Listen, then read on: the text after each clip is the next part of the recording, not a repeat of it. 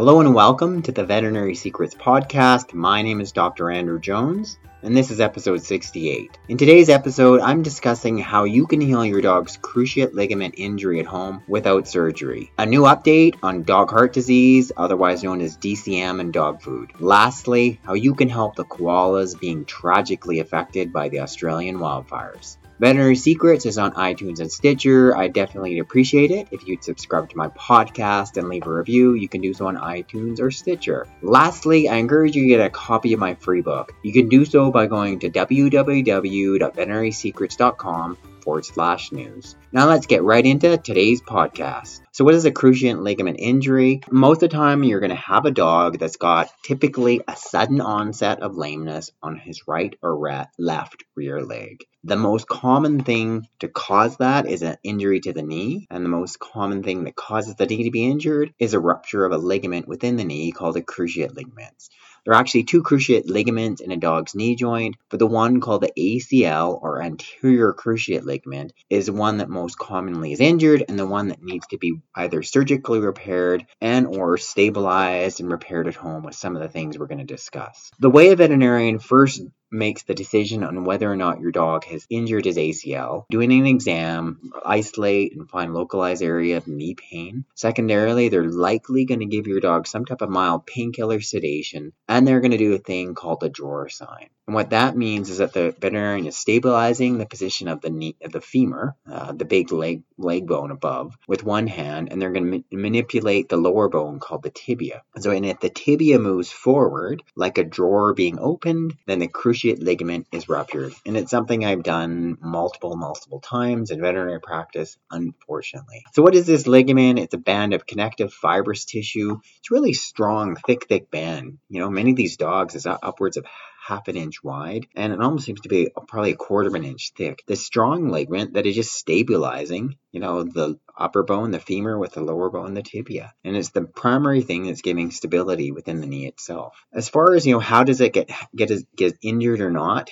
I think more the belief now, it's more a matter of more of these chronic micro tears. So we've got our dogs that are suddenly stopping and starting, chasing after the ball that's been thrown by the chucket. As they do, they put these fairly big forces on the knee joint itself, and you can get sort of small micro tears to eventually one day, boom, that entire ligament can rupture. So what can you do?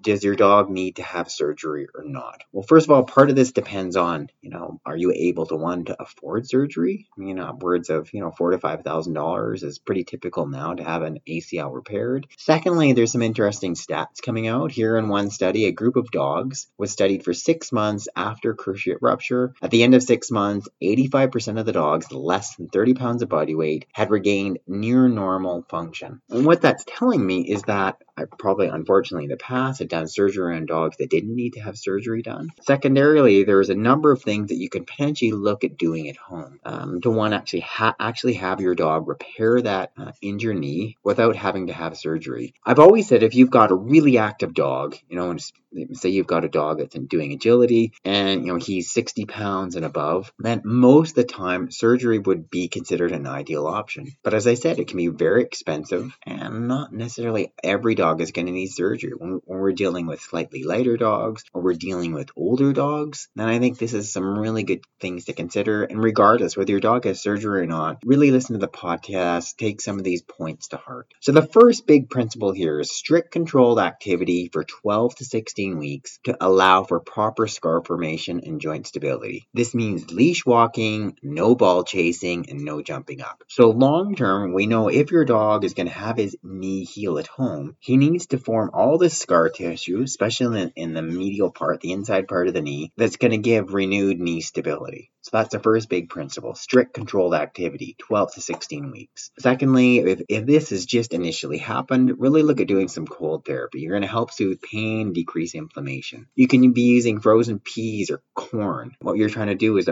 ice pack that knee, and you can do that for 15 minutes, 3 to 4 times a day. Cover that with maybe something really thin like a pillowcase, works really well for lots of these guys, a good natural way to provide immediate pain relief. This may need to be only done for the first, somewhere between 3 to 7 days, but it can also be done after surgery if your dog has had surgery. Third, I want you to be considering one of the dog knee braces. If you're going to not be doing surgery on your dog, or even if you've done surgery, this is also a potential option to consider. The big thing here is we're trying to give stability back to the knee as much as possible and really restrict the chances of your dog putting those big forces on the knee to cause it to either tear again, especially as your dog is forming scar tissue. Because we know long term the big issue is when the knee is chronically unstable, you get cartilage rubbing with cartilage, it wears down to bone rubbing on bone, you have all this secondary arthritic pain along with this unstable knee. So what we're trying to do is prevent that from happening. There's a company called the OrthoDog Cruciate Dog Care Knee Brace, which is one actually currently my brother is about to order and try on his dog Heather, who is a border collie who's just torn her ACL. So I'm actually going to be doing a follow-up video on it, and I have referred many dog owners to this company with some pretty good success. And theirs is slightly different in terms of you don't have to take these specialized measurements, but they are encouraging that your dog is at least 40 pounds and up. But what they're doing is they're putting a brace around the knee, and also they have straps that go over top of the back. So what they're saying is they've got a unique and original butterfly design of the back anchor support of the dog knee brace, lending support to the lower back and hip areas to reduce strain from limping. By stabilizing and balancing the rear end of the dog, it may help prevent injury of the other knee or joints. And you can look for the OrthoDog braces at going to orthodog.com. I want you to start your dog on some essential fatty acids, the omega-3 fatty acids. Big thing is you're using high enough doses. A really inexpensive one for most of you guys is flax oil. Dosing your dog about 1 tablespoon per 50 pounds of body weight daily. You can also consider fish oil as another option. Regardless, you just want to make sure you're using therapeutic levels of 1,000 milligrams per 10 pounds of body weight daily. Every dog that has had an injured ACL, whether they have surgery or not, should be on a good quality dog supplement, including glucosamine, chondroitin,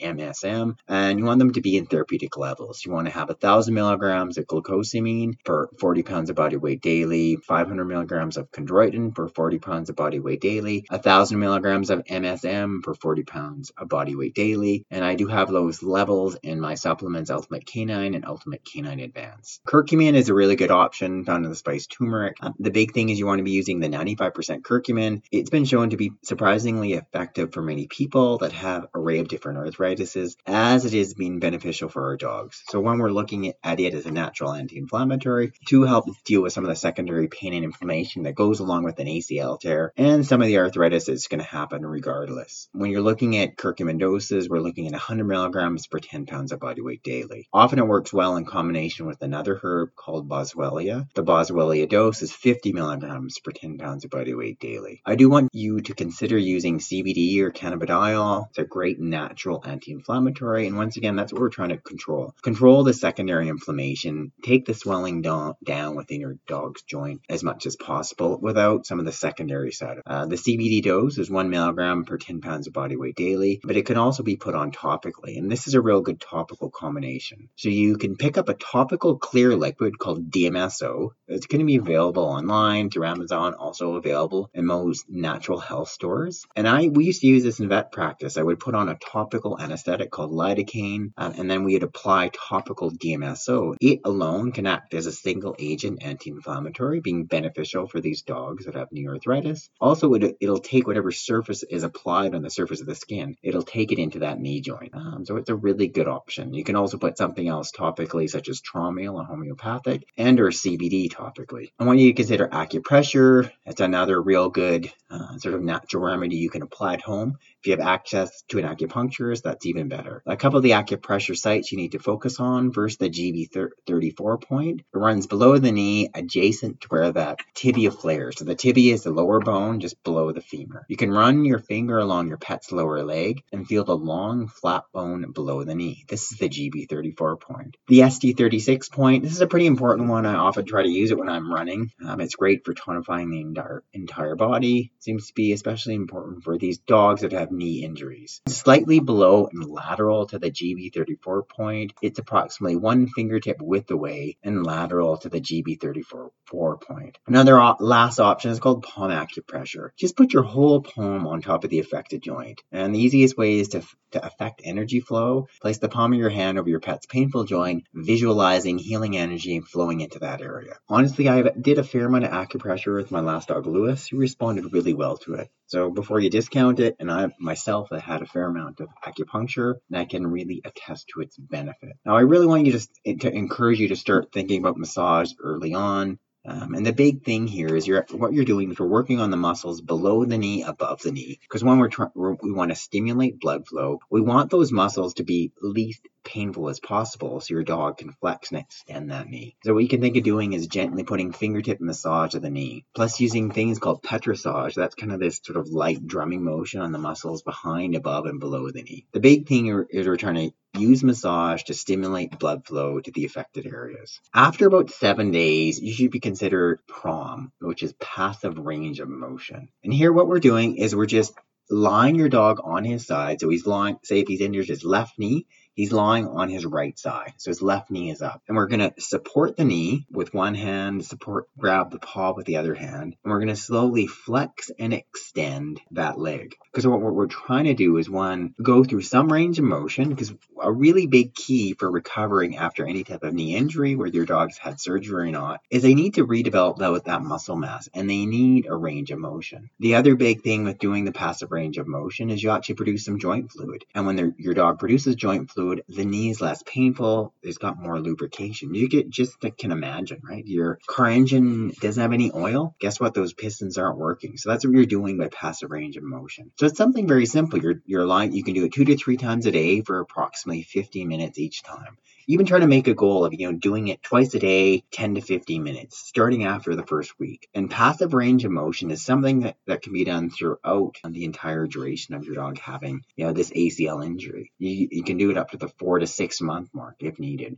We're really trying to encourage that range of motion. So I really want you to focus on that. If you have the option of considering hydrotherapy, you want to start that 2 to 4 weeks after the injury. That's a great option. The big thing here is you're getting your dog in the water. So say if you have access to a hydrotherapy pool, most of us won't have that. But if it's spring, summer, fall, still warm enough, you can get your dog into a pool, you can get your dog into a lake, great. The big thing here, and this can start, as I said, as soon as 2 weeks after the injury, the buoyancy itself supports your dog. He can go through the range of motion. It's kind of like passive range of motion, but it's supporting his knee, it's supporting his joints. It's a really good way for him to start going through the range of motion with his leg, with that knee joint itself, building up some of the muscle mass again, but without causing any type of force or injury on the knee. So if you really have I encourage it more than anything, right? It's of all the different things, I've sort of focused on with ACL injuries, it's pretty key if you can go for hydrotherapy. Now, some of the other specific canine physiotherapists, they focus on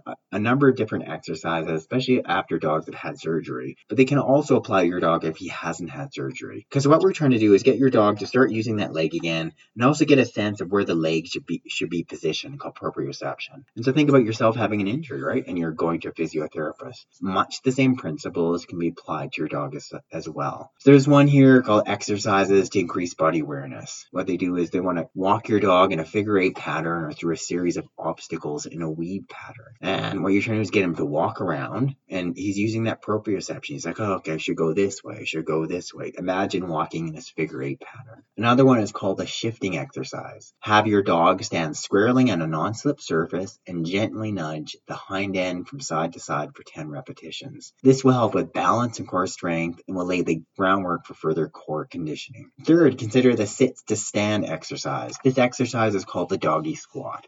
Have your dog sit squarely and then stand for 5 to 10 repetitions. There's a tendency to cheat and often your dog will use the non-surgical leg to push up. So it's often helpful to have their surgical leg against the wall as you perform this exercise, right? So they sit and stands. Another one to consider is 3-legged standing. Have your dog stand squarely on a non-slip surface and then gently lift one leg off the ground and hold the other for 5 to 10 seconds. Alternate with all but the leg is affected, the ACL injured leg. Once your dog becomes good at this exercise, you can try two-legged standing by lifting the diagonal legs, left front and right behind, or vice versa. Lastly, consider walking in deep grass or long grass, and deep snow or long grass. Walking in deep snow and long grass will make your dog pick their legs up higher, which will build strength. This should only be done if your dog is on a short leash and you have control of them. So there's a number of different options to consider. And in conclusion, I think what I want to have you guys focus on is know that it takes minimum 4 months. We're looking at 16 weeks before you've got really good scar tissue and you can really say, okay, my dog's finally, in the clear. But if you can be really strict, really thinking with leash walking, preventing this like sudden stop start, so they're not chasing after the ball or they're chasing after the chicken or whatever else maybe they want to chase after. And you look at getting yourself a brace, you look at some of the different remedies, you look at doing passive range of motion, try to do some hydrotherapy, maybe some of these other physiotherapy exercises. I think most dogs will respond really well. It's a bigger personal commitment on your part, but really can make a huge difference. And if you can avoid surgery with your dog, I think most of us would sort of put our hands up for that. So I'm hoping you found this helpful and it's something that you can apply. The second part of today's podcast was an update on DCM, or dilated cardiomyopathy, in dog food. So the first part, I fairly recently read a news story that came out of NBC, and they were updating DCM and dog food. So I'm going to talk a little bit about what they said in the story and then respond with a second one. The first part, they're saying the FDA announced last year about a possible link between DCM, or dilated cardiomyopathy, which can cause heart failure, and the link with grain-free pet foods, replaced grains with ingredients such as peas, lentils, or potatoes. By April, the agency said it had received 520 reports of dogs being diagnosed with DCM related to diet. In June, the FDA took the unusual step of listing 16 brands of dog food under investigation. It's still not known exactly how certain dog foods may be ultimately damaging your dog's heart.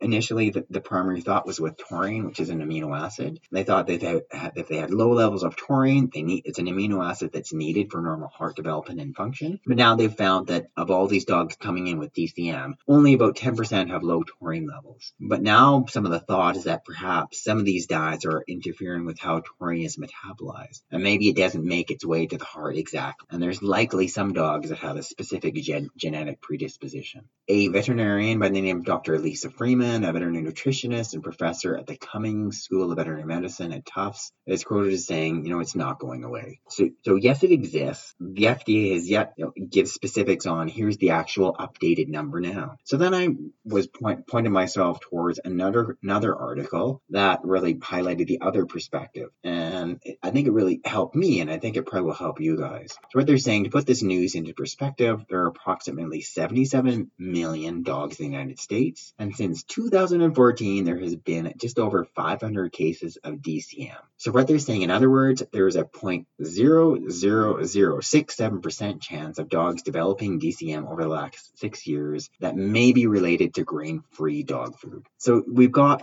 this big highlighted number of like, holy cow, dog food, DCM. The FDA goes ahead right away and they publish this list of foods that potentially are related and at higher risk. Yet when you start looking at that in context, you see that one, you got canine cancer affecting nearly 50% of all dogs, joint disease and arthritis affecting nearly 100% of all dogs. Actually, 1 in 300 dogs will develop diabetes. So that sort of helps me put this into perspective and sort of maybe kind of summarize my thoughts. I'm reading the one NBC News story, which is like, okay, it's dire. There's more dogs. I read the second article that came from the Doggington Post, which is like really putting it into perspective. Like, okay, really, the chances are just minuscule. So then what do I think? How do you make sense of all that? How am I applying with my own dog? If your dog is doing well on this boutique, exotic, grain-free dog food diet, don't necessarily run out and change your dog's food. And I have my current dog, Tula. She's on a grain-free dog food. I'm not changing it. But don't change it unless your dog happens to be a golden retriever. Some of the initial research came out, and they actually focused on golden retrievers and found that there was an unusual number of them developing DCM, and they actually linked that with diet. So they're kind of the one big breed. If I happen to have a golden retriever, I personally wouldn't be feeding him a grain-free dog food. But more importantly, I'd just be feeding less kibble, period, less commercial dog food. don't just feed kibble. And that's what I'm applying with my own dog, Tula. I'm varying her diet. Every 2 or 3 months, I'm changing her kibble. But more importantly, I'm feeding her less kibble. I'm making her home food. Recently, it's been twice a week. She's been getting stew. She's still getting some raw food, minimum once a week. She gets these pre-packaged frozen raw, and I'm continuing to give her that. She's even getting some canned food 2 to 3 times a week. It's an array of different things. Is there a problem? Yes. Clearly, there's some issue with diet being linked with DCM or heart disease in dogs. But I personally don't think it doesn't warrant all this immediate attention. In fact, when I went to search on some of the side effects to some of the common veterinary medications, non-steroidal anti-inflammatory drugs, i.e. Rimadyl, etc., some of the flea and tick medication, I could not find a single source. The FDA is not publicly releasing this data. Yet they're so quick to highlight the 500 cases of DCM and then name specific pet food companies. So ultimately, I think we just need to apply a bunch of common sense, realize the chance of your dog ever getting dilated cardiomyopathy as a result of diet is very slim. But stay updated with it, and I'll keep you up to date as things change. And just, feeding your dog better. Don't just stick to the commercial dog food. Lastly, I just wanted to make a little plea and just talk about these catastrophic Australian wildfires. The worst drought in history and record high temperatures are taking a tragic toll on native wildlife. The blazes, which have been burning across Australia for months, have razed homes and wiped out entire towns. Across Australia, nearly 18 million acres of land has been burned, much of it bushland, forests, and national parks. Nearly 500 million animals have been impacted by the fires in New South Wales alone, with millions of potentially dead, according to ecologists at the University of Sydney. That figure includes birds, reptiles, and mammals, except bats. Right now, they're saying over 1/3 of all koalas in southern Australia have died. So because of that, I really encourage you to look at donating to an animal rescue society. There's one here in particular. It's called WIRES, W-I-E-R-S, and on it they're saying over 800 million animals have been affected in Australia since September. WIRES is rescuing and caring for as many sick, injured, and orphaned native animals as possible. To help rescue and care for the wildlife, there's some specific things you can do to support this animal charity. I've done my research, I've looked onto it as far as they're a very legitimate charity that is really making a big difference. And more than anything, if you can support in any way you can, I think it would be so appreciated by them. And so their actually website is www.wires.org.au. And I'll put a link below in the podcast description as well. So once again, thanks for listening to today's podcast. I hope you found it informative and helpful when you're looking at an ACL injury, when you're trying to make sense of diet and DCM. And lastly, just being aware of what's going on in Australia. If it can help, that would be great. I would also appreciate it if you subscribe to my podcast and leave a review. And lastly, I encourage you to get a copy of my free book at veterinarysecrets.com/news.